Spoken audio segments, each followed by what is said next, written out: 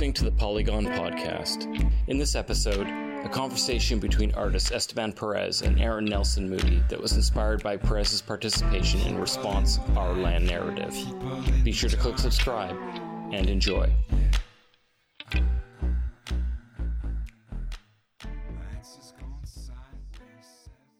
Hello, my name is Esteban Pérez. I am an artist from Ecuador, and I am here talking to Aaron. Maybe you can introduce yourself. Alsquile, Licklin Tawx'sin Yexwulla, Tinsna, Kina Chantla, Tawx'sin Gli Giacomus Uchmelch. In English, my name is Aaron Nelson-Moody, and I'm from the Squamish Nation. And yeah, I guess we can talk about how we collaborated like 2 years ago when I first moved to Canada. As I mentioned before, I am an artist from Ecuador. I am finishing my master's degree at Emily Carr. And when I first moved to Canada, I was very curious. And also, I didn't understand this new concept of the land acknowledgement, and also the concept of First Nations was new to me, even though where I come from, there's a huge population of Indigenous people and Indigenous nationalities. So I was familiar to those cultures, but to be honest, I didn't know that those cultures also existed here in Canada, and they were so vibrant and still alive here in the Northwest Pacific coast of Canada. So that's how I just got in contact with Aaron, and I was proposing to do an art project, which was to take some earth or land from Canada, put the earth in a box, and to send it to Ecuador.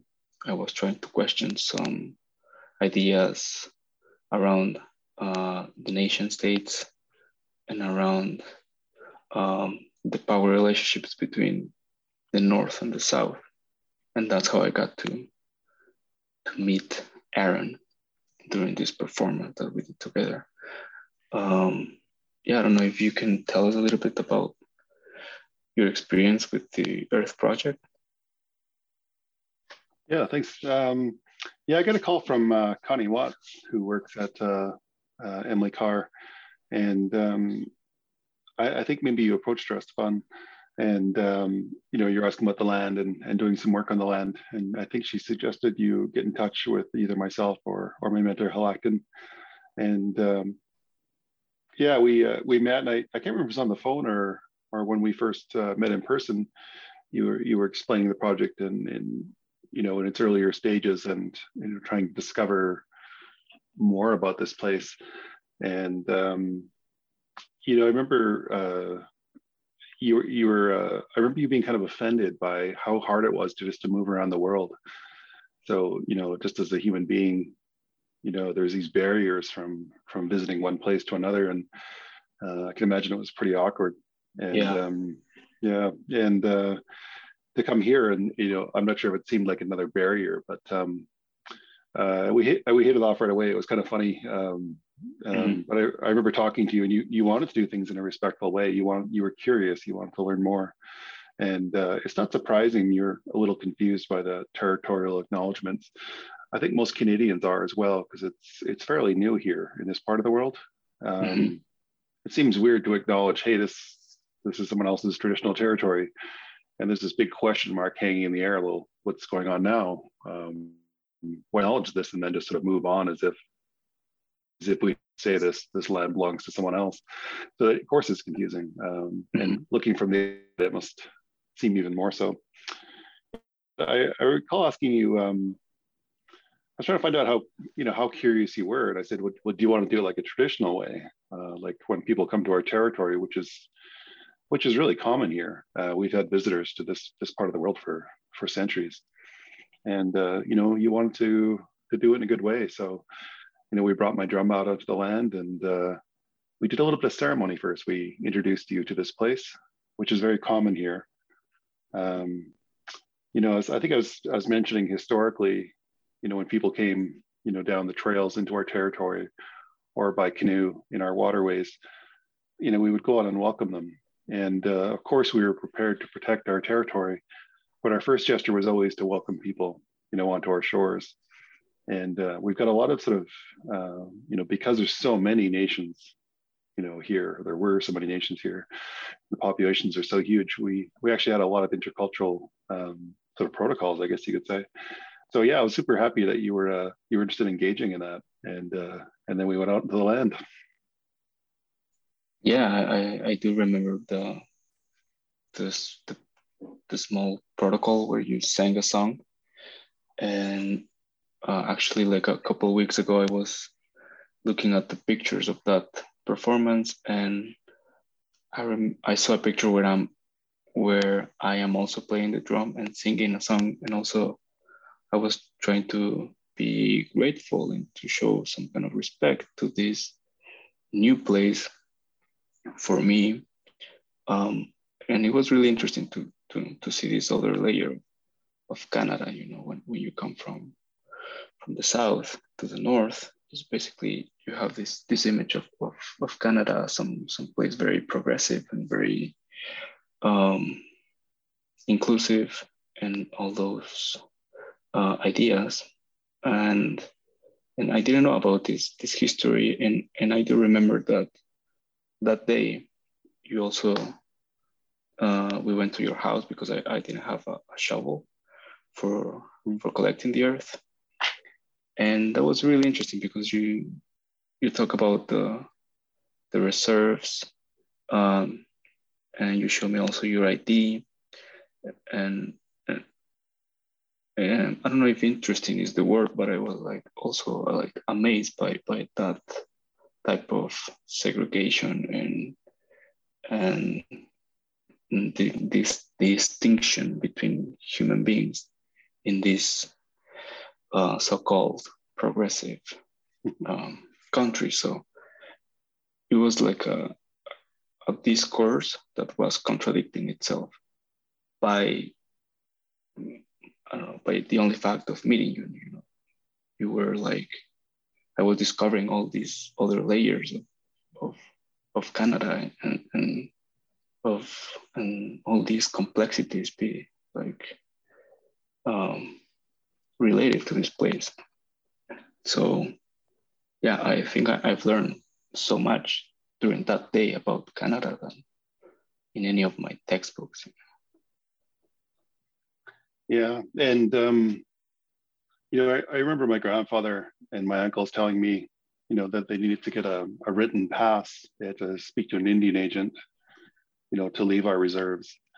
And what are called our reserves it's just land set aside for us until we assimilate into Canadian population. So it doesn't even belong to us. It belongs to the crown, the royal family in England. And we've been sort of jammed onto this very, very small percentage of our traditional land. And the little spots we have left are, we're under a bridge right now. There's a sewer plant down the road. There's, train tracks running through it and the highway. They always put all these things on our territory. We've been alienated, in our own homes, in much the same way I think maybe you felt that feeling. Why is this so hard just to be a human being on the world? Why are we so segregated? And that happened to us within our own homes. It happened to us within our own families, and literally on our own traditional territory. We've been sort of set aside or forgotten about in Canada. And until fairly recently, we were sort of told to remain here in our territory. We weren't really allowed to leave much. But in my mother's time, she was allowed to leave a little bit more. And in my generation, we had more freedoms recognized, and maybe a little bit more each generation as people start to acknowledge, some of that history. It's still sort of problematic. It's still weird that I have an Indian status card, and that, that they measure our blood purity to see how much of a citizen we are of our own territory. And, there's just a lot of interference in who we get to count as family. And they used to look at our skin color and say, you're no longer Indian enough to live on your Indian reserve, and that's not how we count family. And I think it would be a shame if Canada convinced us to be so concerned about skin color, and, and like yourself, it'd be a shame if they convinced us to be discriminatory against you because you come from somewhere else. Mm-hmm. Yeah, well, yeah, that's really interesting. And I guess we also were talking about the term decolonization and how that was also a new term for me, a new concept. And at the very beginning, I found it a little bit aggressive because my whole identity as a Latin American, South American is based on being mestizo, which means mixed between indigenous, African, and Spanish.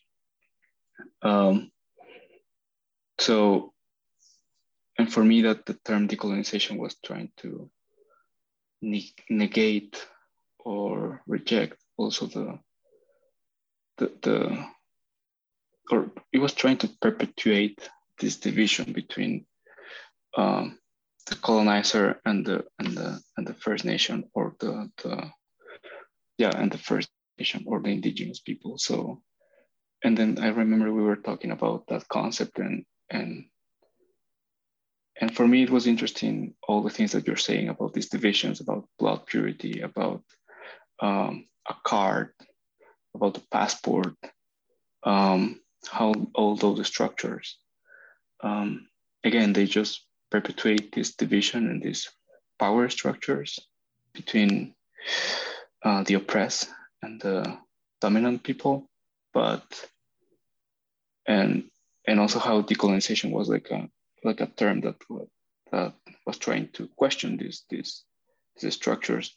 However, for me, it felt like it was just accentuating these divisions, in my opinion. But I guess, yeah, I just wanted to see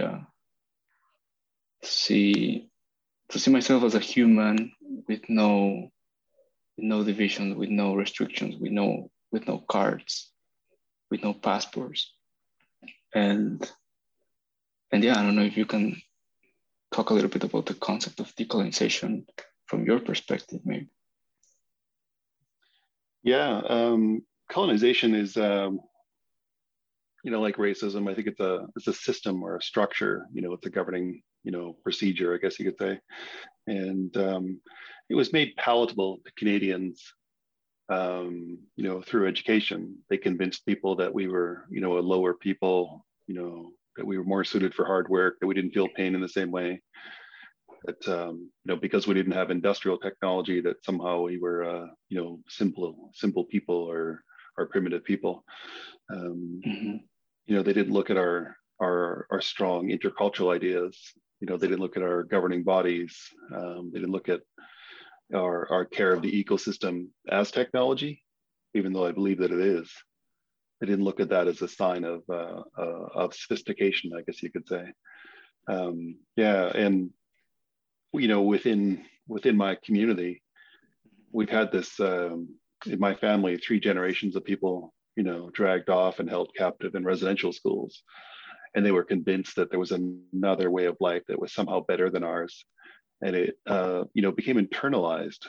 So my grandfather and my mother, they pointed the fingers at Canadians and said those people hurt us. In my generation, it was my own family that hurt my generation. They'd taken on the behavior of the oppressors. So decolonization is, undoing some of the damage within ourselves first, within our own community, and trying to get back to that state of, balance with the world, trying to get back to that state where we don't feel prejudice first against ourselves, and then, don't take that out on the people around us as well. So I don't really recall the song that I sang to you. One of our chiefs pulled me aside, and he it was not too long before he passed away, and he shared this song with us, and he was kind of an innovator in our community. He was often going out into the world. He was doing territorial acknowledgements, 50 years ago. He was going out and opening, events for people and speaking. And he was coming towards the end of his life, and he pulled a few of us aside. He shared some history around this song. And he said, since time immemorial, when we saw, visitors coming, we would walk down into the water at the beach. We'd hold up our hands and welcome people in. And we'd share this song that represents our profound respect for all the people, all the human beings in the world. And if you were strangers, we would be excited to meet you, because then on that day we would have more teachings than we'd had previously. We would meet new people and hear new songs and new languages and understand new ways of doing things. So they say on that day we would be rich. And the song to sort of celebrate that moment when we connect with people was the song that I sang for you on that day. And thinking in my teachings, our ancestors still walk this place. They still walk this land all around us. The spirits of our ancestors and the spirits of the ancestors of people who've come to live here as well are also here. So in our community, we do that work to introduce people to introduce them to our ancestors, to introduce them to the land, even the plants and the animals. That's what that song's for. And it would be a shame if we let that song slip away and we let people convince us that the color of our skin mattered more than it does, or their religion makes some sort of difference in how we treat them. So I'm glad that people like that chief I was just mentioning, I'm glad they did so much work to preserve those teachings. Mm-hmm. And before he passed away, he said, he was just telling us, he said, I would hate for that work to die with me. It's important that we make sure that people feel welcome here. You talk about that kind of like, that feeling you had. It's almost like, you were worried I said you didn't belong or something, because you'd already got that treatment, when you were trying to cross the borders. So I'm glad that we were able to welcome you in a good way, and to make, to let you're more than welcome to come out in the land and do your work as well. And I really appreciate your respect in asking for a guide, in our house here, in our territory. That showed a lot of respect, a lot of curiosity, a lot of respect. Yeah, I think I needed to operate with some level of respect, because I was dealing with something that I didn't know. And I think it's something that you mentioned is really interesting. Two things that you mentioned was like the idea of your ancestors walking through the forest. That was really strong. And that helped me to develop a series of works in relationship to the idea of nature and the forest and the earth.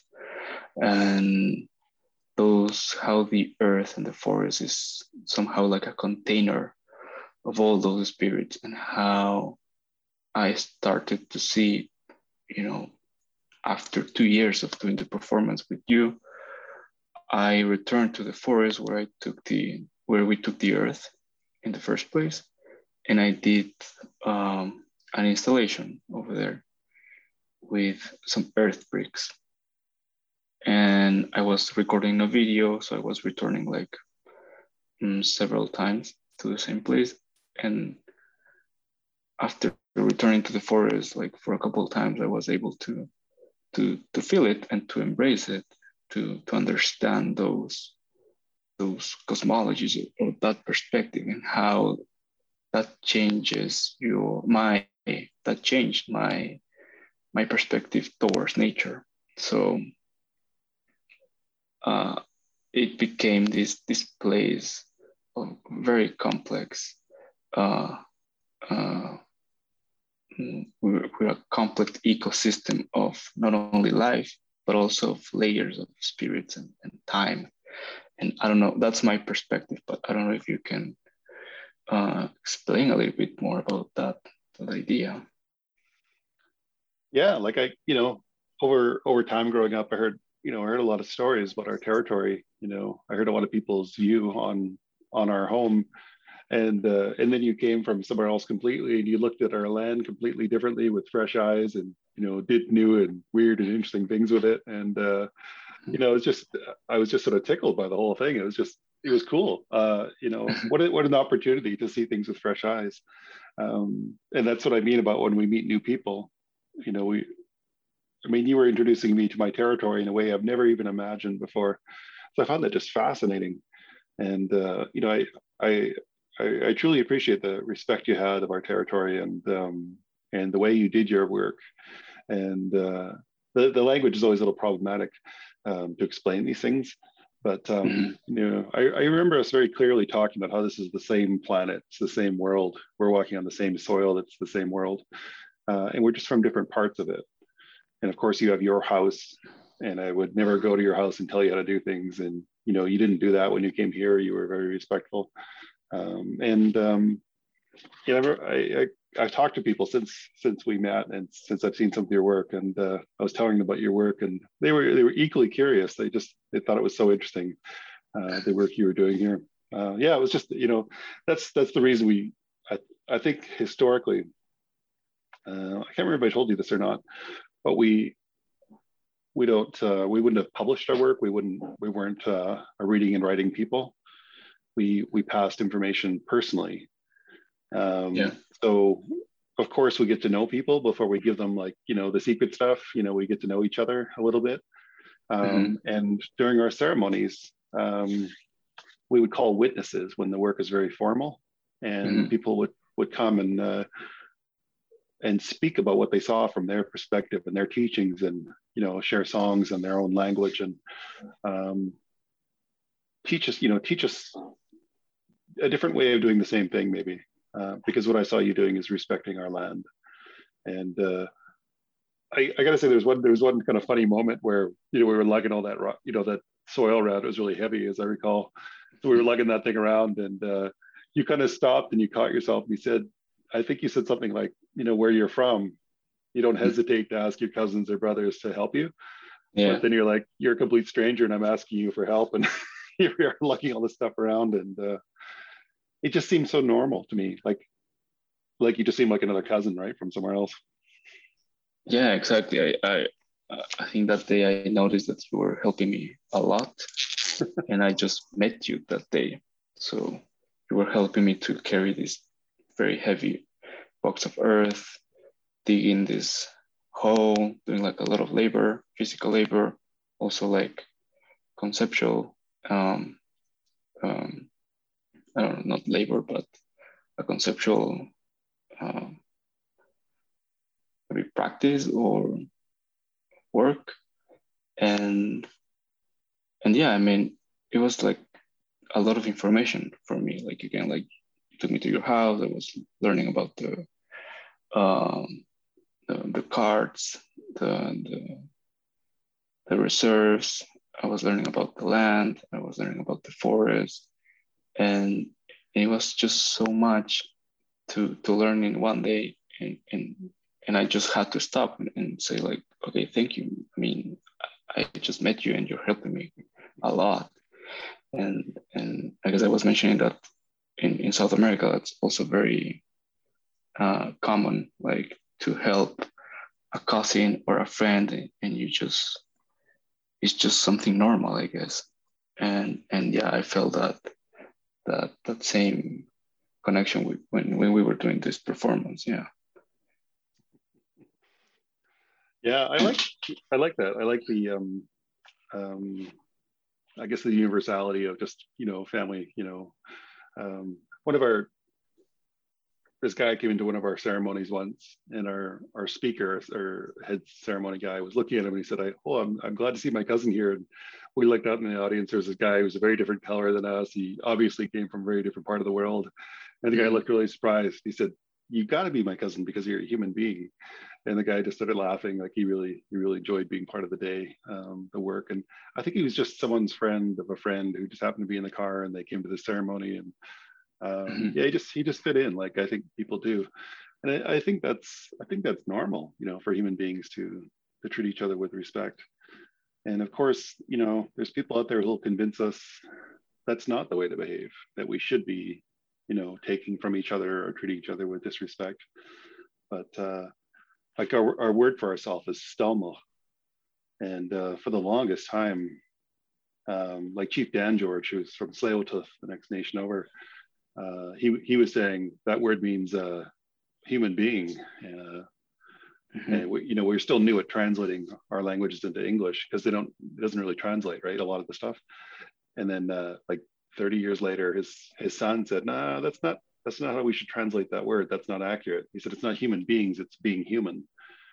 So it's working at our humanity, treating each other with respect, making decisions about how we speak to each other and how we behave towards each other. And he said that's closer to the real translation of our word for ourselves. And of course, we go everywhere in the world and people have the same sort of word for themselves. Yeah, definitely. I guess it's more like a verb, like being something, like in constant change. And I guess I just remembered like one of the projects that I did within the Earth Project was to listen to the Earth. So that was one of the ways in how I presented. And I think I showed that piece to you where I made like a synthesizer and I connected the copper cables to the earth that we collected from the forest. And then I connected at the same time to the earth that I took from outside school, which was named as the unceded territory. So my idea was to listen to the both piles of earth, and they were talking through the same speaker. So the idea was to say that the division is ideological, the division is human-made, but the earth is not divided. The earth actually bring people together, or bring people and humans and more than humans together. But yeah, I guess, and what you mentioned before, like how you sang a song, welcome me to the earth, to the place, and how I also sang a song when we finished the performance. I was very intrigued by that, and I guess that's from the very beginning of this project. Sound and music was involved in the project, and I think that influenced me to keep working with sound, and to keep working with musicality and with frequencies. But yeah, I guess I don't know if you remember about that piece that I show you. That was so interesting. And I just, I've never thought about attaching, wires to the earth and listening to it, but it made so much sense when I saw it. Like, of course that, and of course it sounded really cool. And, it made so much sense to me when I saw what you were doing with it, but I don't think it ever would have occurred to me. And I don't think it's occurred to any of my family members to do that, even though we live with the soil every day. It's interesting. Like we paddled from here north for a couple of weeks, about 400 miles. And we had this sort of tradition in our canoe. There's 13 people in a big carved red cedar canoe. It's like 55 feet long. It's just, big canoe. And whenever we move, we let each other know. Mm-hmm. And sometimes, one arm gets tired and we have to switch sides, and there's kind of a formal procedure for it. Because you could just all stand up at the same time, and then the canoe will flip, and you'll end up in the water. So we have this way of doing it so that it's safe and quick and careful. And it doesn't matter when the water is flat, but when it's really stormy, when it's really rough out, of course we need these protocols to be safe. But even when we step ashore, we'll say our name very loudly, so that maybe the people on the beach can hear us, and the people in our canoe know that we're moving. So our relatives know that, they have to brace themselves, and the people on the beach know we're coming. But we were also required to do that protocol when there was no one there. And at first it felt kind of silly, like there's no one on the beach. We're in the middle of middle of the coast, in the middle of the forest. But our elders said, no, the ancestors are still there. The earth is still there. The animal people and the plant people are still there. So you have to introduce yourself when you do that. And it made so much sense once we started doing it.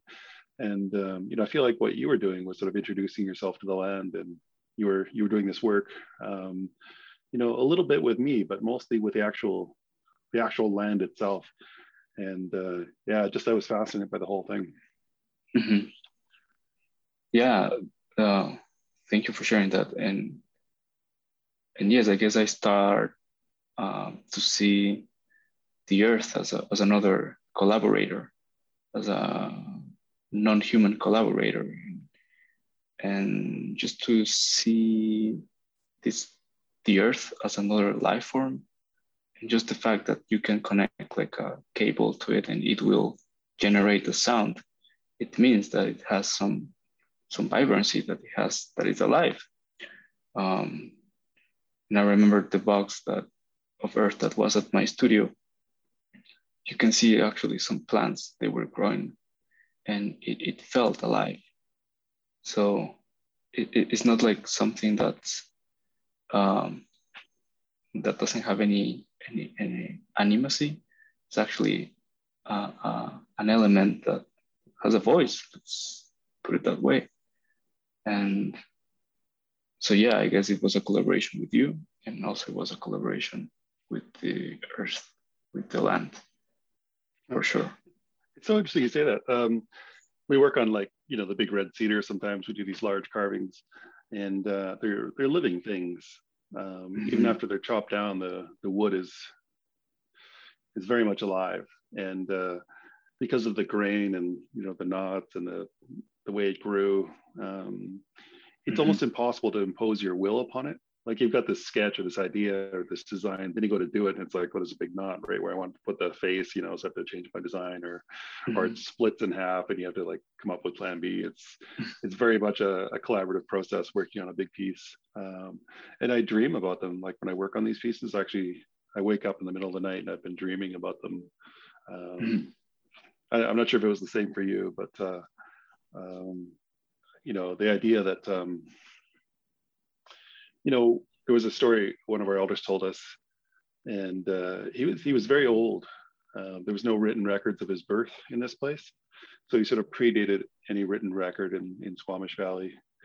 And you know, he grew up in a longhouse, you know, wearing mountain goat woven blankets and coats and pants. And the oldest of our elders said, no, he was quite a bit older than them, and he had this sort of memory from before, you know, settlement here.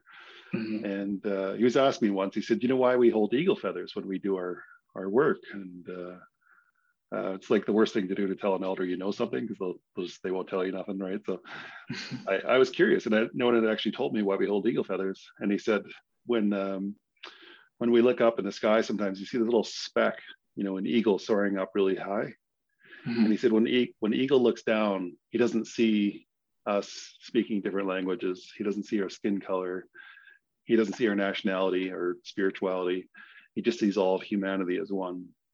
So we hold these eagle feathers and we speak from the heart. We speak our own truths, and we listen to people, and we do work in a good way. And he said, we're reminding ourselves of that eagle perspective. And it was sort of thinking me when you were doing your work, that we look down and we see soil as all this, you know, homogeneous substance.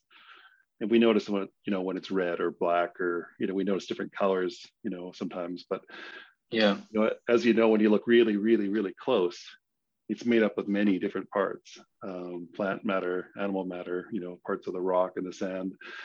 It's actually not homogeneous at all. It's actually there's quite a bit going on a lump of soil. Yeah, and I think something that you mentioned right now is about the cedar tree. And that was like one of the things that really stuck with me. When we first met, it was like you told me about why the cedar tree was important to your culture, and how it also represented like your ancestors. And I was fascinated by the similarities with indigenous people in Ecuador, and how for them they used to bury their ancestors in a clay pot, or in a clay pot underneath a tree. So, and that was like fundamental for me, because I was able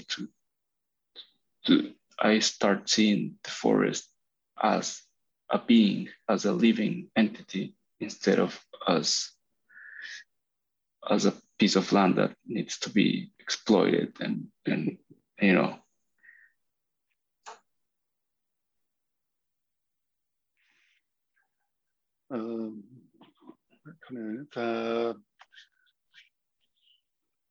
You brought some soil from Ecuador too, yeah? Were you able to get that up here? No, it was the other way around. Like, I was gonna ship soil from Canada to Ecuador. It was really expensive, so I couldn't do it. But my mother, she came to visit, and she was able to bring some of the soil that we collected that day to Ecuador.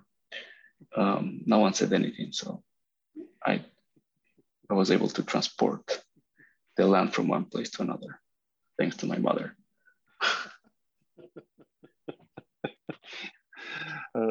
When we paddled from here to this place called Waglisla, they call it Bella Bella in English, or Spanish, I suppose.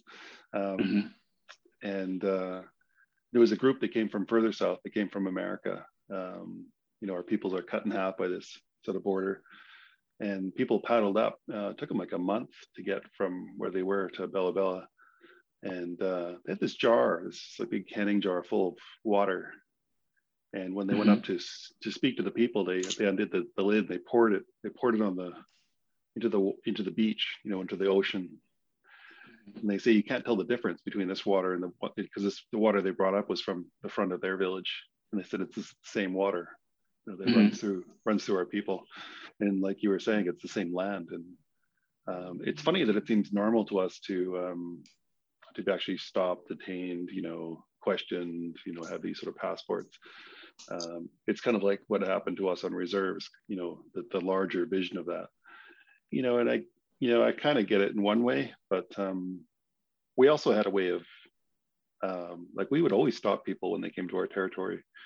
And, if they came in singing a slow song and wearing the regalia, we say, oh, they must be coming in a peaceful way. So, we were obligated to feast them. And you can kind of tell when people are attacking, they come a little faster and, sing a bit more raucous song and not be wearing regalia.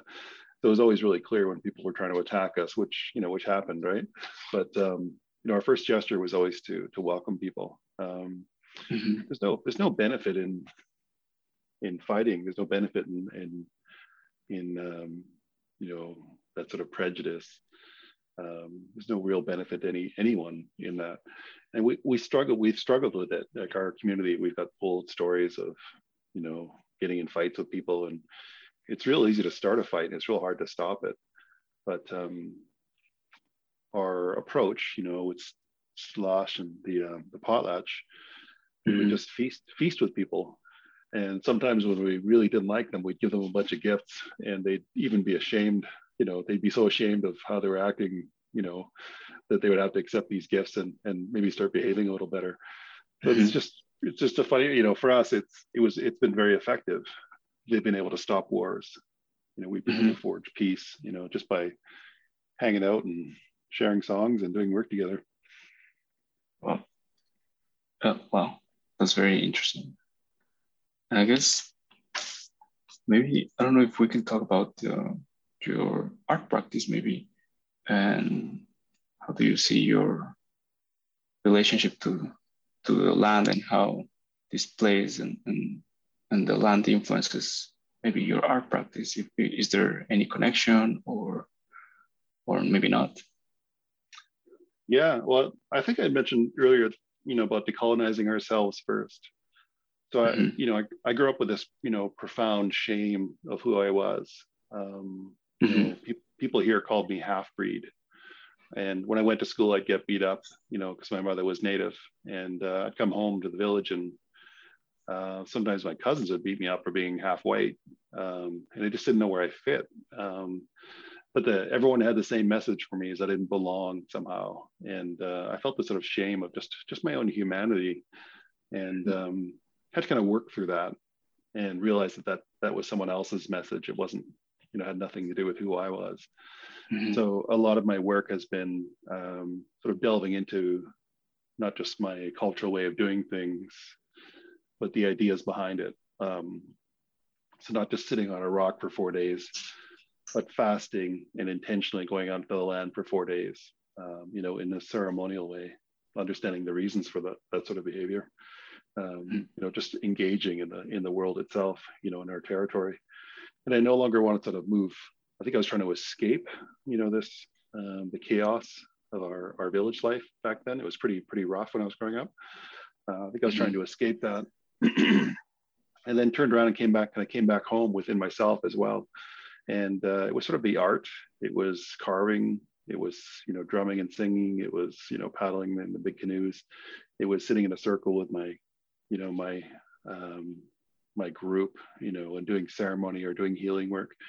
Yeah. And a lot of my work, my personal work, has revolved around that. So we'd almost completely lost our Coast Salish art when I was a boy. I'd never seen, real Coast Salish art. And nobody I know, well, some of the elders had seen it when they were kids, but for the most part, everything had been taken from our village. Like all the weavings, all the carvings, all the regalia had been taken from our people. Living examples of the work.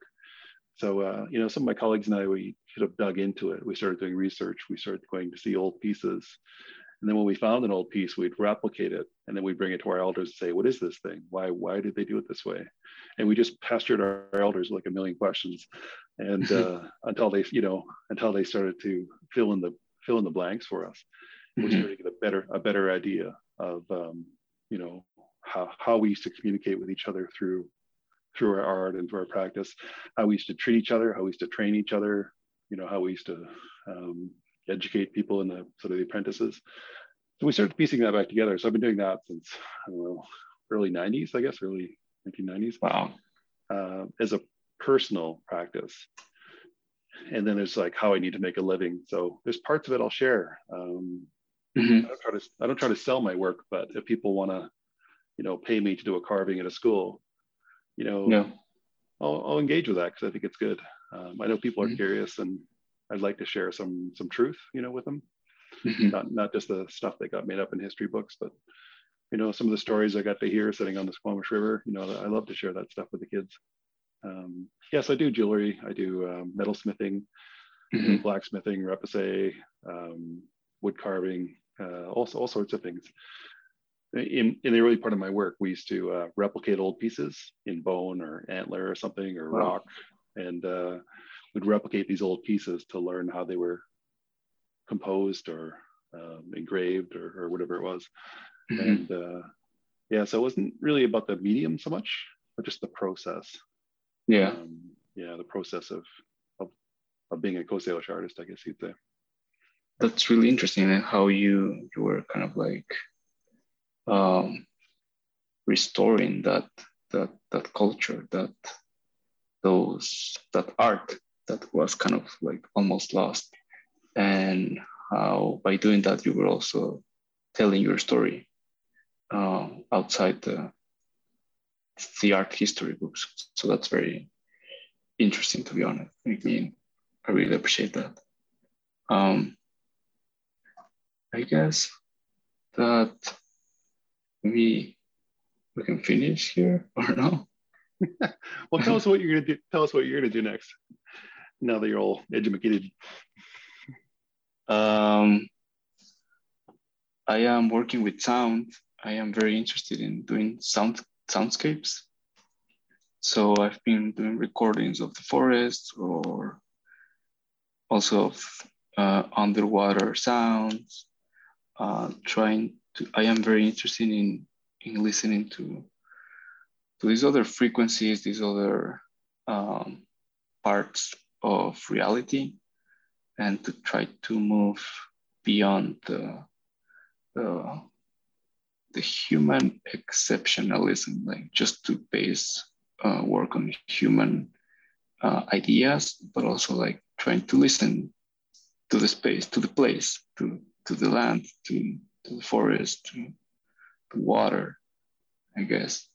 And yeah, I've been doing that lately. I'm still trying to figure it out because it's very new to me, but I'm super excited and just by, again, like you mentioned, just enjoying the process and and see how the process takes me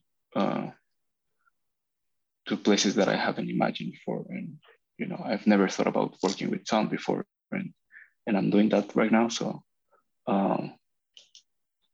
yeah, I guess that's part of what you just mentioned before, like just try to enjoy the process and see where it takes you. It's so interesting, the question of like about place-based knowledge.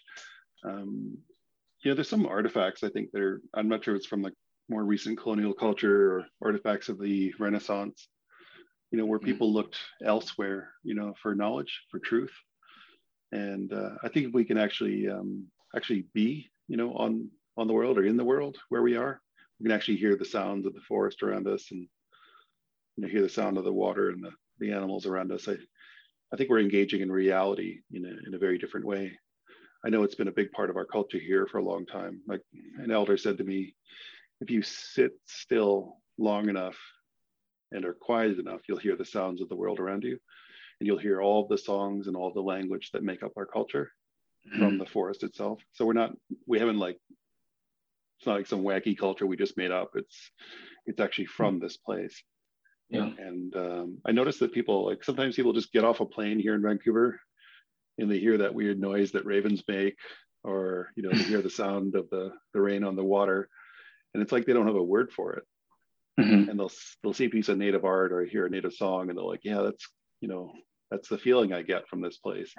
So it makes sense to people here as well. There's a lot of people who, buy native jewelry or, buy a native t-shirt. I think they're looking for a word, or if you will, to express what they're seeing in the world itself. So I think it's really important. Like I think, we're taught that everyone, where they come from in the world, they've got to know the knowledge of that place, the teachings of that place. And if we can put that together, we'll have like a better, like maybe an indigenous map of the world, people speaking about their homes. And I think it's necessary. I think it's necessary for people to re-engage in the world, because we're doing a lot of damage to it, often unintentionally, but we're doing a lot of damage to the world. And if people connect with it, I think they'll start to care about it more. Yeah, I guess that's one of the things that I'm trying to do, just to stop and listen to these sounds and just trying to question myself about what you mentioned, like what we're doing to the planet. And also I think we were talking before about thinking in a planetary scale. And I'm also interested in that, like just to stop thinking in a human scale, just to think in a bigger, more complex relationship to the place, and also how that relationship to a specific place is a reflection of how we engage to the planet or to a bigger sphere. So it's hard to, I don't know, tell people that we need to change our behaviors towards nature or towards the planet. I guess more people are interested in just trying to be aware and be conscious about what we're doing. But again, I guess in art is like, with art is like, it's a place where we can propose or experiment with other ways of seeing the world and other ways of building a narrative around the world and how we engage with the place and therefore with the planet. So yeah. Well, thank you. It was an honor to be a part of this project, and it's an honor. It's nice to know you're out there. It's nice to know you and imagine you out there in the world doing this work. Thank you. Yeah, thank you, Aaron, for, meeting with me once again, talking about the Earth Project once again. And I really appreciate your time and all the teachings that I've learned from you, and that after 2 years I was able to understand some of it. But thank you. And as always, it was a pleasure talking to you. Gracias.